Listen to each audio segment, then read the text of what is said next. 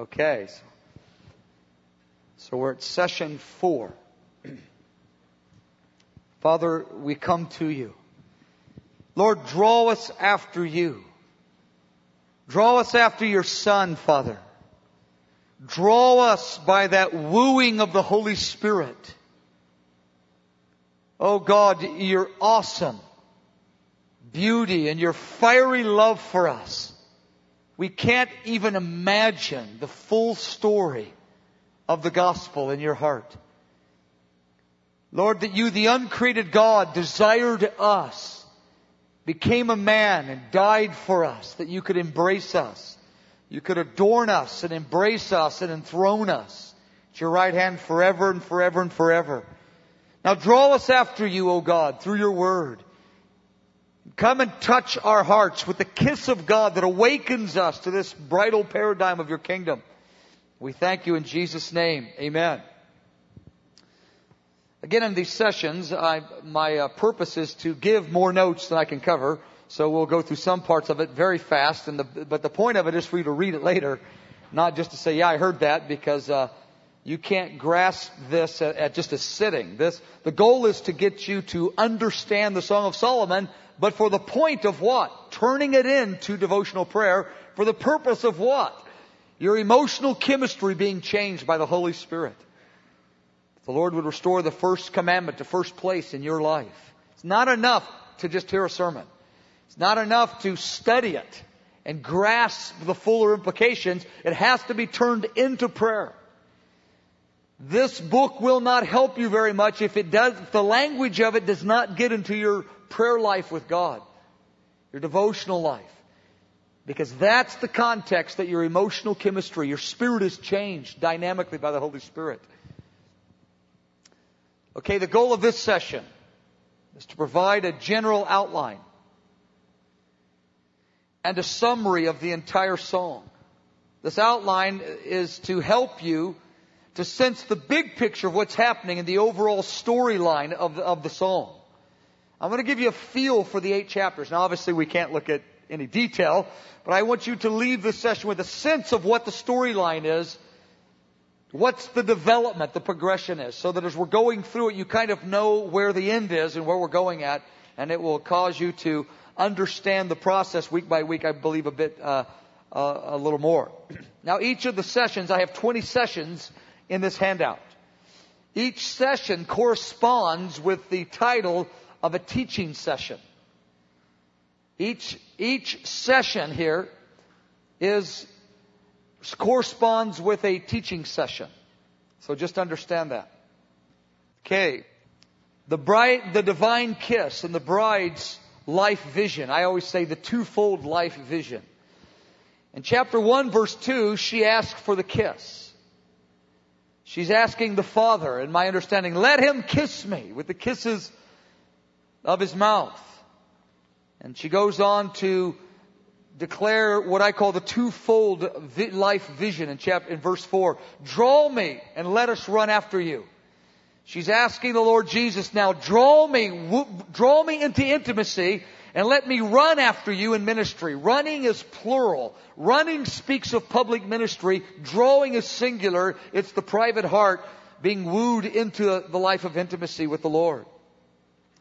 These first 4 verses, as we'll look at in our next session, these 4 verses not only give the theme of the song, it also summarizes her theology. Chapter 1, verse 1 to 4 is a very compactly condensed theology of Holy Passion, phrase by phrase. And we'll be able to look at that in more detail in our next session. But that won't be till later. But that's a really tremendous one.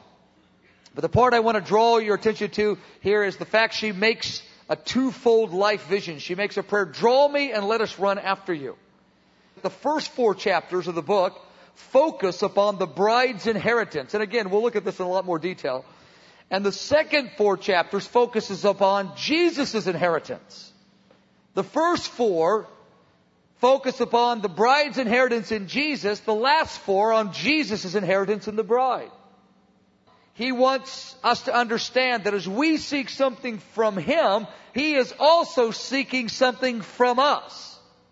He has an inheritance in us, like we have an inheritance in Him. The focus of the book completely shifts right in the middle. Chapter 4, verse 16 to 5:1. That's the exact middle of the book. The focus shifts, and it's no longer her inheritance that is primary, but then it's His. It's the other focus. First 4 chapters is her inheritance. The second 4 chapters is His inheritance, is the focus. There are 8 distinct revelations of Jesus in the Psalm, as we looked at earlier. And we have them written, the last few sentences here. The tender-hearted shepherd, the affectionate father, the sovereign king, the safe savior, the prophetic bridegroom, the ravished bridegroom. I put those together, count them as one, just as the heavenly bridegroom in his prophetic heart and his ravished heart. The suffering servant, the majestic God, and our God, the consuming fire. Those are the 8 faces of the Lord Jesus throughout the song that are progressively developed as her progression, as her maturity grows through each encounter with the Lord. I state again her twofold life vision. Drawing speaks of intimacy, running speaks of ministry. We'll look at that in more detail next time we meet. Her journey begins actually in chapter 1, verse 5. Chapter 1, verse 1 to 4 is the theme and the summary, her theology and her story. The journey into Holy Passion actually begins in chapter 1, verse 5. And it begins with spiritual crisis, but with a revelation of divine affection. And this is the true beginning point of everybody that goes on to maturity in this life. Now, we'll all be mature in the age to come. Every believer will. The first revelation of Jesus in the song reveals Him as a tender shepherd. At this point, her journey begins with what I call the paradox of grace. She discovers that she is dark in her heart, but she is lovely to God. Her journey begins with a spiritual crisis of shame and sin. But she receives, in the context of this crisis of seeing her shame, she receives a fresh revelation of the beauty of God in the divine, that flow out of the divine affection. She's red hot for God as she begins the journey. She wants the kisses of the Lord. She wants to be drawn. She wants to run, but she soon runs right into a dead-end road. She loses the original spiritual focus of her life. She experiences 2 common things. It's chapter 1, verse 6. Rejection from people and shame from her own sin. The 2 initial crisis experience. And we'll develop we'll look at this phrase by phrase as we begin to develop the song. She has a desperate cry to have more of Jesus in verse 7. In the midst of this crisis, she says, Jesus, where do you feed your people? I want you to feed me like you did in the early days before she lost her way in rejection and shame. She's crying out, I have to have more of you, is what's going on actually in chapter 1, verse 7. Then 1:8, Jesus reveals Himself in a glorious way. He gives her a very, very tender answer. He basically says in verse 8, He gives her the answer of the way out of her dilemma, but says, you're beautiful, I love you, you're beautiful, I love you. Even though you're in crisis, I want you to know that I see the cry in your spirit, and I love you and you're beautiful to me, even while you're maturing. And in chapter 1, verse 9 to 11, He reaffirms her sincerity. Very, very important principles that in spiritual crisis, what the Lord wants to communicate to us is the fact that He loves us, we're beautiful, and we're sincere. The very things the enemy wants to root out of our hearts so that we become hopeless and despairing and we run from Him instead of to Him. This is a very, very important strategy of the Lord, which reveals really the counter strategy of Satan. If God's answer in the crisis is, I love you, you're beautiful, and I know you're sincere, you can know that Satan's is exactly the opposite. You're a hopeless hypocrite, God has lost interest in you, and you have no sincerity of heart. Okay, the understanding of her identity in God's beauty. Oh, this is I'm not going to say it about every section. Say, oh, this is really a good one, but they all are. They're all very, very good ones. The second revelation of Jesus in the song reveals him as a king expressing the affectionate heart of the Father. In verse 12, she's pictured as at the table with the king, and her spikenard, her fragrance, her perfume is ascending forth out of her. She's in the embrace of the king, and there's many descriptions of the Father's heart that are reminiscent of Luke chapter 15, the story of the prodigal son. The embrace, the banqueting table, the forgiveness after a scandal and rejection, and she's experiencing the embrace of the Father. She experiences the joy then of seeing the king and his desire for her. This is an exhilarating time in her life. The Lord loves her and enjoys her even in her weakness. That's what's going on in chapter 1. She comes to a deep understanding of the cross. She's pictured actually as sitting at the table with the king in the finished work of the cross. She sees her identity in the beauty, in his beauty, in the provision of the cross. Okay. She has a threefold response to the Lord's provision in verse 12 to 14. And that's a magnificent response we'll look at later. Now she, through all of this romance, and she sees how beautiful he is and how beautiful she is. Remember, this is in context to her original early crisis of rejection and shame. What happens now is that she discovers a powerful revelation of her identity in Christ. She says, I am the rose of Sharon. I am the lily of the valley. I believe that the rose is the bride. You've heard it commonly in different songs that Jesus is the rose of Sharon, but I am convinced that it's only possible, from my understanding of the song, that it's the bride for a number of reasons, which we won't go into now. We'll look at some of them later. But she's standing before the Lord saying, I am the rose. I am the lily. I know now who I am. I'm the fragrant rose that God the Father is cultivating. I'm the prize of all the ages that He's going to present to His Son one day. She understands herself as the lily in the valley of the fallen world. The only thing pure in a fallen and lost world is that of which the gift of righteousness has been working and imparting the likeness of Christ into her spirit. So she comes to a new identity as being the rose and the lily before the Lord. She realizes her unique value and beauty to Him in verse 2. She says, like a lily among the thorns, so is my love amongst the daughters. The Lord is saying, you are so unique to me. You are my love amongst all the religions of all the peoples of the earth. You alone are separate and unique and valuable to me, is what He's saying to her. Then she begins to experience deep satisfaction in these newfound spiritual pleasures. Chapter 2, verse 3. She says, I sat down in His shade with great delight. His fruit was sweet to my taste. She's still sitting before the Lord around the table under the shade tree, and she's sitting in the finished work of the cross. She's not standing in her own labors. She's sitting in God's shade with tremendous delight, and everything He feeds her is sweet to her taste. And she goes, I love being loved by God, is really what she's saying. But beloved, this is only chapter 2, verse 3, where He begins to establish the superior pleasures, the beginning, the introduction of them in her life.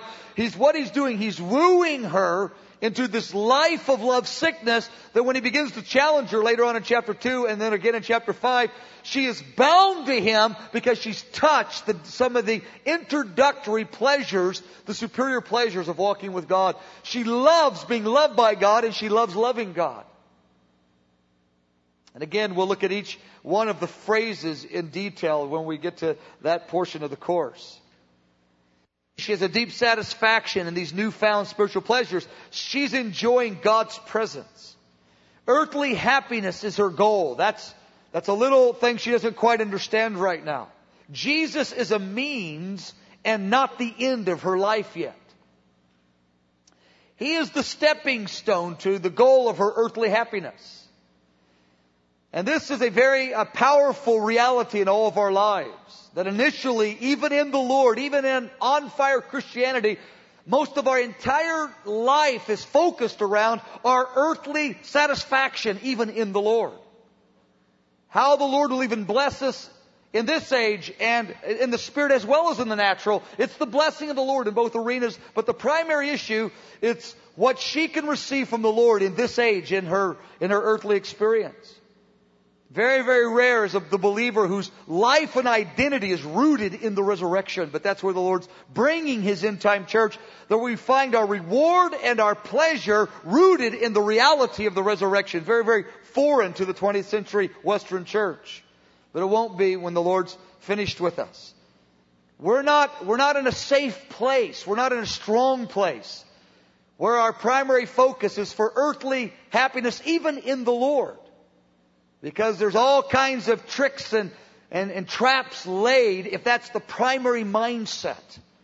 Because that's not the Lord's goal for you. The Lord's goal is for you to find your primary identity in Him and in the resurrection at the end. Before it's over, that's where He brings this church. That's where He brought His apostles. Because that's where our beauty and that's where the fullness of the romance just explodes beyond anything that we can imagine.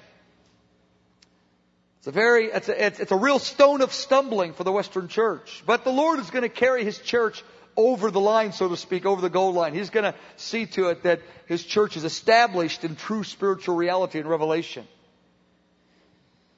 This happiness, the goal of her life is earthly happiness. This happiness is most deeply experienced when God's presence is near to her. Now she doesn't understand that. She thinks, my goal is just Jesus. And Jesus might whisper, well, really my goal is when I release my presence to you and I make you happy now. That's really what your goal is right now. You just don't know that yet. And I'm going to take some of that away from you and I'm going to cause you to see things in order to cause you to mature, to establish you in real spiritual truth that you're not familiar with right now. But right now she's sitting under the shade tree, being fed apples and raisins and listening to her favorite vineyard worship tapes and just having the time of her life. It couldn't get any better. And here's the point. A lot of believers, their entire goal of Christianity is to enjoy the presence of the Lord. And though we will carry that our entire life in both ages, this focus of enjoying the Lord is very important. But they end their entire vision of Christianity in chapter 2, verse 3. It doesn't go beyond there. You talk to them, they go, if I could just enjoy His presence, that's it. Well, that's not where it's at, because He wants to enjoy you as a mature, bridal partner in the mandate that the Father gave Him to disciple nations. You are His partner that will rule the vast empire forever with Him. There's many, many value changes. You are to be an equally yoked partner before the Father is finished with this. It's more than us enjoying His presence for a short time on the earth. That's good. And that's something the Lord wants to use to bless us. But that is not the finality of the gospel in any stretch of the imagination. But again, that's where a lot of people, that's their whole goal. You talk to them, you go, that's the ultimate right there, is to enjoy the presence of the Lord. God wants you to enjoy His presence, surely as an end in itself in one sense. But He also wants you to enjoy His presence to equip you to enter into bridal partnership. I think it's right to call that how He equips us and it's an end in itself as well. He does want us to enjoy Him as an end in itself. There's nothing wrong with that, but there's more to it than that, is my point. I'm going to kind of say it again, because this is kind of an important point that, again, most of the Western church, the fervent Western church, kind of stops at chapter 2, verse 3, for the most part. She feels initial pleasure in experiencing the Lord's affection. There's no greater pleasure in the human makeup than when God reveals God's affections and His beauty, His imparted beauty to the human spirit. She loves being loved by God. She doesn't yet possess mature love for Him yet. She loves being loved by Him. She loves feeling His love for her. That's it for her. She goes, wow, I got it made. He's wooing her to a life of mature partnership that she doesn't even know about yet. Experiencing the presence of God is wonderful. And again, it is in some ways an end in itself. But there's more to God's plan than us enjoying His presence during our earthly life. It's not the same thing as walking in mature bridal partnership. Every believer, even a very young believer, can enjoy His presence. But that's not at all the same as mature partnership with the Lord. That will obey regardless of feelings and circumstances. Verse 1, He brought me to the banqueting table. He brought me to His banqueting table. His band over me His love. Sustained me with raisins. Refreshed me with apples. I'm lovesick. I love being loved. Oh, I love it. I love it. I love it. That's where it is. And just for the record, I love chapter 2, man. I don't ever want to graduate from chapter 2, the experiences of it, but I want my vision to be bigger than chapter 2, but I always want to experience chapter 2. But I want my vision bigger than that. And that's what I was saying earlier. Not that we should try to live some kind of morbid life where we don't intend to enjoy the Lord. That's what I'm saying. But our vision is bigger than merely enjoying the Lord during our earthly life. Okay. She cries out for deeper intimacy. Sustain me, refresh me. I'm lovesick. Give me more of what I have. Give me more is what she's saying. The Lord now comes to challenge the comfort zone. This is the third revelation of Jesus as He comes to her. The first is the shepherd, and the second, the affectionate father. Third, here He comes as the sovereign king in chapter 2. Verse 8 and 9, the voice of my beloved. He comes leaping on mountains, skipping on hills. He's like a gazelle, like a young stag. He stands behind our wall, looking through the windows, gazing through the lattice. She sees Him bounding over hills and mountains. She's kind of looking, she says, you're standing behind the wall looking in the window. And the Lord says, no, you're the one locked in, not me. And this is a picture, we'll develop the reasons for it, but Jesus is now being revealed as the sovereign king who can leap over mountains effortlessly. Every obstacle, human or demonic, is no obstacle to Him. He's pictured as boundlessly, effortlessly subduing nations. Nothing can stand before Him.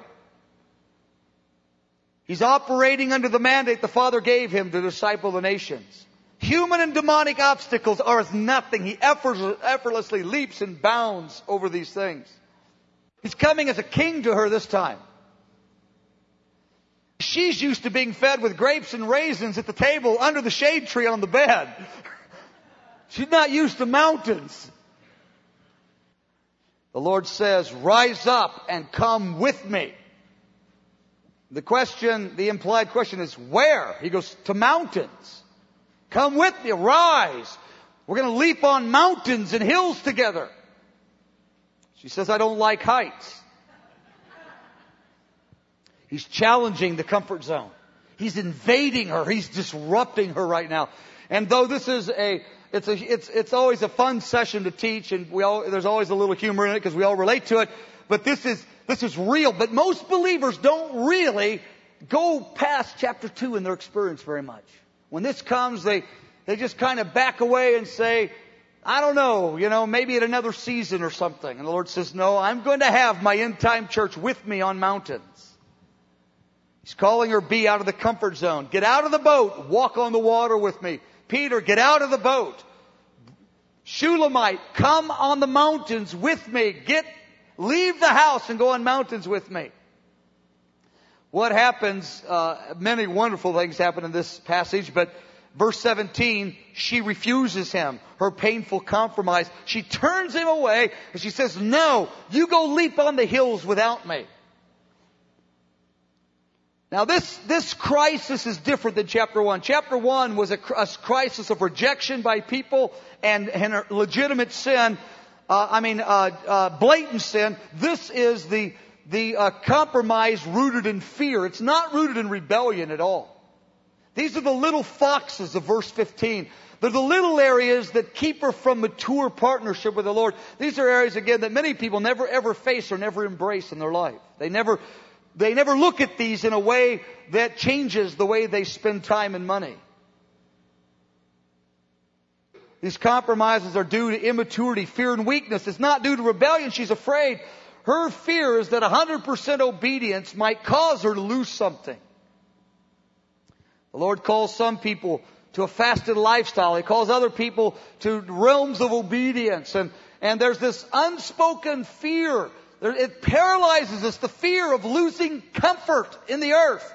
And I want to say this. I really believe this. And I don't say this mostly from experience. I don't present myself in that way. But I believe the fear of going without some things is actually far more powerful than the discomfort of going without them.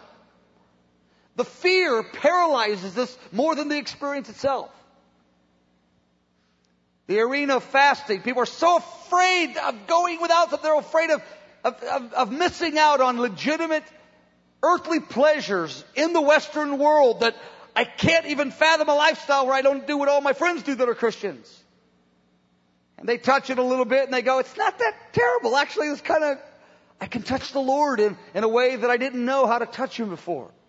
But anyway, she says, no, I can't go in the mountains. I can't rise up. I can't leave the comfort zone. Go without me is what he tells her. She has this fear that 100-fold obedience, 100% obedience is actually will cause pain and hurt she will lose. And that's a very powerful, unspoken fear that paralyzes the church. The fear of 100-fold obedience. We think that the God that gave Himself is somehow going to hurt us, our life in Him, by obeying Him. And we don't really think it through in a real detailed way, but it's just this kind of general fear, and we just stay in the comfort zone. Divine chastisement. What happens in verse 1? She says, I sought Him, but I couldn't find Him. But she says, I sought Him on my bed. In verse 1, well, she's not supposed to be on her bed. She's supposed to be on the mountains with the Lord, but she's still on the bed. But I couldn't find Him. In this section, she experiences divine chastisement. But this comes out of the affection of a loving Father. The Father promises to pry our fingers off of things that hold us in bondage. The Father loves us too much to allow His immature church to come up short of being the bride. Our destiny is to go with Him on mountains and to conquer the lions and the lepers of chapter 4 that are on the mountaintops, which speaks of spiritual warfare. He's not angry with her. The tender heart of the Father needs to chastise her, but it's a correction. It's not the same thing as rejection. Correction is often confused as rejection. But God's correction is the opposite of rejection. He corrects out of desire. It's exactly the opposite. He corrects out of desire for us. He hides His face from her. It's a brand new experience. The sweetness of chapter 2 is gone. She says, I can't find Him anymore. What happened? She goes, what happened to the sweetness and the delight and the shade tree? It's gone. But what the Lord has done is that after we've touched the sweetness of God's presence, then we are forever discontent to live without it. And that's what the Lord was doing. We'll develop that passage. It's a very famous passage in Jeremiah chapter 20, where Jeremiah says, the Lord has deceived me. He said, the Lord in my youth, the Lord wooed me to Him, and I was so exhilarated with Him, I said yes to Him, and I became connected to Him where I could never live without Him. Then He told me to do a difficult assignment, and I did it. I got in trouble. They threw Him in prison, and then in prison He says, I'm going to quit the difficult assignment, and then the Lord lifted His presence, and He goes, I can't stand it. You've hooked me to you. I love you. He says, you tricked me. You tricked me. You set me up that I can't take life without your presence anymore. When the difficult assignment comes, He lifts His presence from her when she compromises, not in anger. It's it's a very, very common paradigm of the Lord that He's angry and He's breaking us in a ruthless way. No, He's saying, I hooked you up on the front end on purpose for such an hour as this, that I could pry your fingers loose from the comfort zone, because your destiny and your full exhilaration and my inheritance in you is on mountains with me. Come, you'll rule the whole universe with me. Come with me now. Be my mature partner. So the Lord lifts His presence because she goes, ouch, ouch, ouch. He goes, I knew it would work. I knew that you loved me. Now rise up and come. That's a magnificent passage as well. Chapter 3, verse 1 to 5. Chapter 3, verse 2, she finally agrees to arise. She goes, okay. Chapter 3, verse, I will arise. I will go. I will go. I will go. I will leave the bed and the wall and the tree. I will go. Jesus says, that's good, but she goes to the city. He wants her on the mountain. He wants her in the place of He wants her to say yes, to trust Him in the difficult assignment is the point.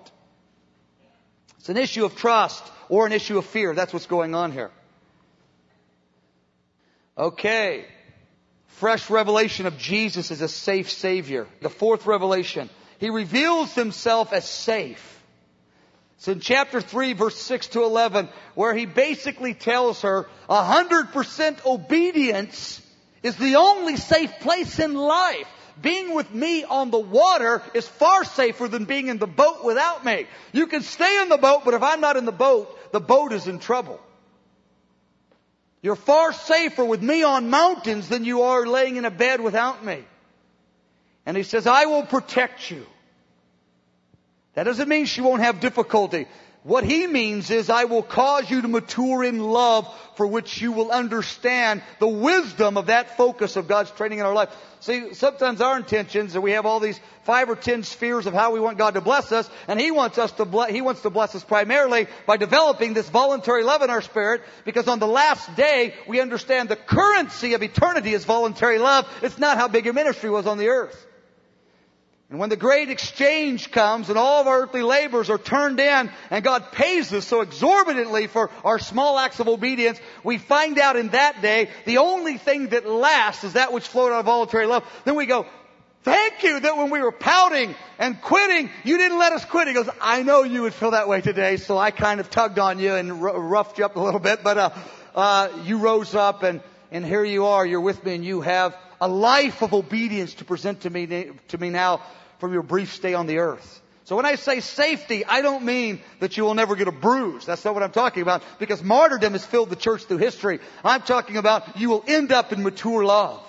You'll end up with an exhilarated heart. You'll end up with a heart that's not quenched and a heart that's not drowned, a heart fully alive, just filled with the power of God. That's what I mean by you're safe. Because though your body and your finances can be safe, if your heart is quenched and drowned, then you're not safe. I'm saying you will be exhilarated in the pleasure of God, and you will agree with wherever God has you. That's the safe place when you have the power to walk in love and agreement with Him with no complaint. That is safety if the Lord can bring you there. Paul the Apostle said, I'm content in whatever state I find myself in. That's a safe place in the Spirit. He goes, high or low, sink or swim, hot or cold, I'm happy in God because I've touched a certain reality in God. That is the safety that I'm talking about. The Lord promises His people. Paul died a martyr. Jesus tells him in Luke chapter 21, He says, let me tell you, He says, and Matthew 10 put them together, He says, don't worry. He says, they can't harm you. They can't harm you. Though they kill you, that's the next verse. He says, you won't lose one hair of your head. He's talking about the resurrection. He says, forever and forever, not one hair of your head will be lost. Though they kill you, they cannot harm you. You have no reason to fear them. They cannot hurt you. They can kill you. But every hair of your head will be restored to you forever and forever and forever. So don't be afraid, is what He tells them. You're safe if you stay connected to me. That's the safety we're talking about. Again, and I'm not trying to be negative, I'm just trying to be honest. In the Western world, our safety is basically defined in very different ways than the Lord's is. The Lord has safety in natural things. But that's not the primary safety. The safety is a heart enthralled, a heart exhilarated in God. Because that's where the church has lost its way. If we have that, we have the gold that lasts forever and forever. He reveals Himself as a safe Savior. It's 2 different pictures of chapter 4 of the heavenly bridegroom. First, He's showing Himself in the prophetic heart of the heavenly bridegroom. He's equipping her for warfare. And then it's the ravished heart of the heavenly bridegroom. He's equipping her to embrace the cross. It's the 5th revelation of Jesus, the heavenly bridegroom. 2 different aspects of it. He looks at her as she has this newfound revelation of her safety in the Lord. And He says in chapter 4 verse 1, you are beautiful, you are beautiful. And then He goes on and He lists prophetically 8 different budding virtues in her life. And we'll look at the meaning of each one of them. He begins to speak to her according to the cry of her spirit. He's speaking to her things that she longs for that she has not yet fully walked in. I love this part of the Lord. The Lord looks at Gideon. The Midianites in Judges 6 are about to destroy Israel. Gideon is hiding. The angel appears and says, Gideon, mighty man of valor. He's hiding. He's scared to death. He's naming him. He's calling him forth. He's establishing the truth of who God's made him.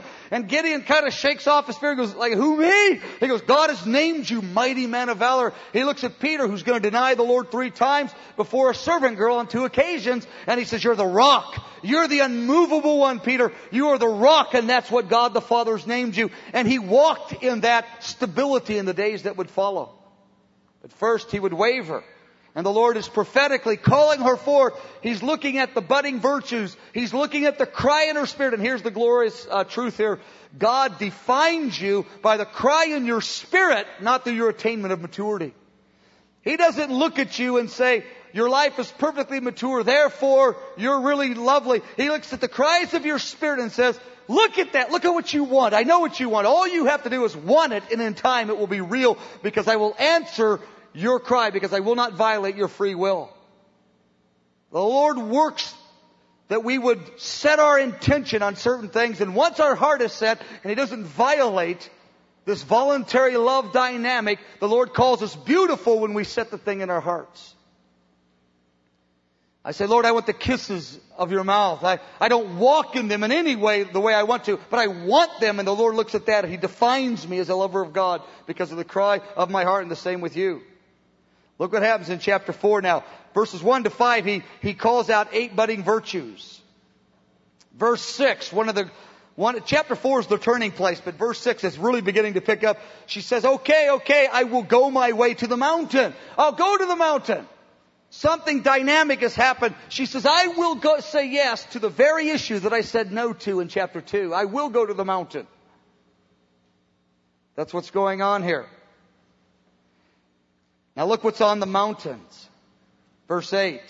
The lion's dens, the mountains of lepers, devouring beasts of the wild devouring animals of prey are up there. It speaks of spiritual warfare. The Lord wants us with Him, ruling and reigning and combating against the powers of darkness. He wants a church. He wants a bridal partner.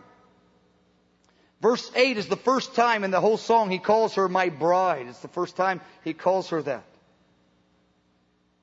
Verse 9. Now he declares one of the great passages, you've ravished my heart. He goes, my heart is undone, because she said yes in verse 6. I'm undone. My heart is struck with the unusual beauty of who you are. That's what's going on. Verse 12, one of the great descriptions, he calls her an enclosed garden. He says, your heart is a locked garden, because a garden in the ancient world, a garden of a king, it was locked so it would not be polluted by all the beasts and all the travelers, because everybody would go to the well or a place where there was water, and it was just all soiled and disease ridden. But a king's garden was locked and completely undefiled. He says, you're a locked garden. You have reserved yourself totally to me, because I know who you are. And she's only really said yes up to this point in time. She hasn't even endured the great test yet. She said yes in her spirit, and the Lord is moved. And he goes on to describe in such a beautiful way through the rest of chapter 4 the beauty of the bride who's in a posture of saying yes. 4:16 is the real key. She prays in verse 16, awake, O north wind, come, O south wind, blow upon my garden that its spices may flow out, that my beloved may come to his garden and eat its pleasant fruits. That's the turning point of the whole book right there. Every phrase is so filled with meaning. She cries out to the God that she was afraid to obey. She says, send the north winds as well as the south. The north winds were the bitter winds, the cold winds of the north. She says, send the north winds as well as the south winds. She goes, blow upon my garden, difficulty and blessing. I trust you with the combination, because I want my spice. I want the fragrance of God to emanate out of my heart. Now here's the key phrase. Let my beloved come to his garden. The first 4 chapters, every time the garden is mentioned, it's hers. In this very verse, it's her garden on the third phrase. And on the 5th phrase, she says it's your garden. From now on, she's dealing with her life and through the lens of being his inheritance. She goes, I'm not in this thing for me. I'm in it for you now. I'm in it for you. I am now your garden. I define my life very differently than I did before. I don't care what happens to me on the earth. I am yours and only yours. And I want you to come and eat the fruits out of my life that please your heart, O God, that bring joy to you, that satisfy the Father's plan for me to be your inheritance. That's what's going on.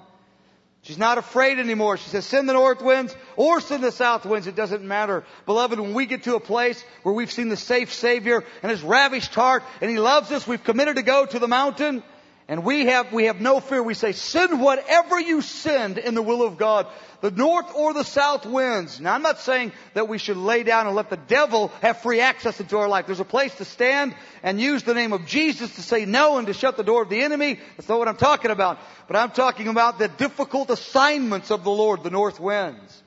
The bitter winds of the north. She stands before the Lord. She says, I'm not afraid of you. I really am not afraid. Send what you might send. I am your bondservant. I want my garden to be yours. I want it to be filled with spice. I want you to have pleasant fruits. I want you to have pleasing fruit from my life. Now look at chapter 5. 9 times the Lord takes ownership. You're my garden. You're my bride. I've gathered my myrrh, my spice, my honeycomb, my honey, my wine. 9 times he says about her life, you're mine, you're mine, you're mine, you're mine, you're mine. The whole thing changes right now. The focus of the book is entirely different than the next 4 chapters. Okay. The ultimate twofold test of maturity. Now it's going to really pick up. She said, I'm not afraid of you. Send the north and the south, both and. We don't want to get some kind of masochistic view of the kingdom of God and say only, some people say send only the north winds. No, we want the north and the south. We want both and, that the garden would come forth in spice, don't we? So the Lord, it's like He's saying to her, you really want the spice of God in your life. You want the full fragrance. You want to really belong to me, don't you? Because yes, He goes, well, there's another face you haven't seen yet. In chapter 5, verse 2 to 7, He's going to show her the face of Jesus of Gethsemane, the sufferings of Christ. He's going to stand before her in chapter 5, verse 2, with His hair drenched and covered in the dew of the night. It pictures Jesus alone through the night in the Garden of Gethsemane is the imagery. Some of the medieval teachers called it the dark night of the soul. The place where things don't seem as though they should. The Lord stands before her with an entirely new face as the suffering servant in verse 2, with His hair covered with the drops of the night. He's been through the dark night alone under the dampness of the night. And He's standing before her as the one that's endured the sufferings, the suffering servant. And He goes, you love me as a shepherd. You love me as a father, as manifesting the affectionate father. You love me as a safe Savior, as a bridegroom, but will you say yes to me as a suffering servant? Will you enter into my sufferings? Colossians 1:24, Paul said, I want to fill up my part of the sufferings of Christ. I want to enter into that intimacy with the Lord that very few ever enter into. That's what's going on here. So verse 6 and 7, I call it the ultimate twofold test. She responds in obedience. Verse 6, the presence of God lifts from her. Verse 7, the watchmen of the city, the leaders, the authorities, they strike her, they wound her, and they take their veil, her covering off of her. So verse 6, God's presence lifts from her. And verse 7, the leaders, her spiritual covering, kick her out, and she has no ministry now. The 2 things that she cried for throughout the whole book, draw me into, that's intimacy. Draw me after you and let us run. Draw me into intimacy. Verse 6, the intimacy has been suspended. Verse 7, I want to run after you. She has no function in the body. The anointing has been lifted for ministry. She has no place to function. Here she is, without feeling the presence of God, verse 6, and without any favor or place to function in the body to operate in the way God's called her to operate in verse 7. The Lord's looking at her and He's in essence saying, He goes, are you still mine? Are you in it for me? Are you still in it for you? And the answer she gives at the end, throughout this thing, she goes, I'm in it for you, O God. I told you, north or south winds, it doesn't matter. I want to enter into intimacy with you. I want to be an equally yoked bride in full partnership. I want to enter into the sufferings of Christ alongside you. One of the great passages, she says in verse 8, she goes to the daughters of Jerusalem that are far less mature than she is. And she goes, I want to tell you that if you find him, my beloved, she names him, she goes, tell him I'm not angry at him at all. I'm lovesick. I am in it for him till the end. I love him. If you find him, tell him I'm lovesick for him. and the Lord's watching her. He's not answering her. In chapter 3, the Lord lifted His presence to chastise her, to get her to obey. In chapter 5, it's very different. He lifts His presence to cause a deep reality of the intimacy in the sufferings of Christ to be established. And the Lord looks at her and He says, like He said to Abraham, He says, now I know you fear me without any exception. You belong to me. There is nothing that can buy you. Nothing can pull you off the track. And now these daughters are a little bit troubled by her. In verse 9, they go, we got a question. Why is it you love Him so much? His presence is lifted from you, verse 6. He lets the people wound you, verse 7. You have no ministry, no anointing for service. You're left just free falling. You're just pure, raw, nothing. There you are. Why do you like Him? And that's the voice the body of Christ will say to God's servants when they're in this season. She says, verse 10 to 16, I call it the greatest statement of worship in the whole Word of God from my point of view. It's 10 different statements. She goes, I'll tell you why I love Him so much. Verse 10, He's brilliant. He's ruddy, dazzling, it says in the New American Standard. He's radiant, it says in the NIV. Or He's brilliant. He's chief among 10,000. His head, His hair, His eyes, His cheeks, His lips, His hands, His body, His legs. She goes right on and talks about 10 aspects of the beauty of the Lord. Jesus is appearing in His majestic splendor and beauty. And in verse 6 she said, He is altogether lovely. This is my beloved. This is my friend. I am in it forever, for good. There's nothing can turn me. I love Him. This is who He is. She's speaking with such depth of revelation and feeling in the midst of such suffering and such testing. The Lord is remaining silent. He hasn't spoken to her. People are speaking to her, but the Lord is staying at a distance, watching her. She's done nothing wrong, but agreed to go to the mountain and to accept the north winds and the south winds, that her garden would become the Lord's garden. Chapter 6, verse 1, they change the question. They don't say, why do you want to love Him? She goes, where is He? We want to seek Him with you. If He's really that way, we're going to be converted to your standard, not bring you down to ours. The Lord told Jeremiah, He says, as for you, you can't go to their standard. They can come to yours, but you better not go to their standard. That's what He told Jeremiah. A very significant passage. That's what's happening here in chapter 6, verse 1. Chapter 6, verse 4, the Lord breaks the silence. In one of the great passages of the divine romance anywhere in the Scripture, the Lord now breaks the silence. She hasn't felt His presence. She's been mistreated in the body. She's been falsely accused. The Lord wanted to know where her identity was. Was her identity in her ministry? Was her identity in the things she felt and experienced? Or was her identity in the fact of what God said about her and who she was to God? And she came through brilliantly. In chapter 6, verse 4, He says, you are as beautiful as Tirzah. You are as lovely as Jerusalem. You are as awesome as an army with banners. And an army with banners was an army that returned from the battle victorious. You are victorious over the passions of your own heart. You've stood the great twofold test. You stand before me now as a victorious army. He says, you're lovely. You're beautiful. You can't even see me, but you stay true to me. He goes, look at this. And He declares this. And in verse 5, one of the great romantic passages, He says in romantic imagery, He goes, turn your eyes away from me. You've conquered my heart. Here He is, God, looking at the bride who stood true in testing. He goes, my heart can't be conquered by all the armies of the earth, all the powers of darkness, but a believing, steadfast, loving believer on the earth conquers my heart. He goes, look at you. You think I'm lovely, and I've allowed you to enter into the sufferings of Gethsemane alongside of me. And I'm not talking about adding to the atonement. That's not what I'm talking about. I'm just talking about the many, many dimensions of which God might call individuals to the many, many dimensions of the suffering of Christ, and He calls you to several of them in your life. What He calls you to, He probably won't call the other person to. They're very unique and tailor-made. He goes on and expresses His adoration and devotion over her.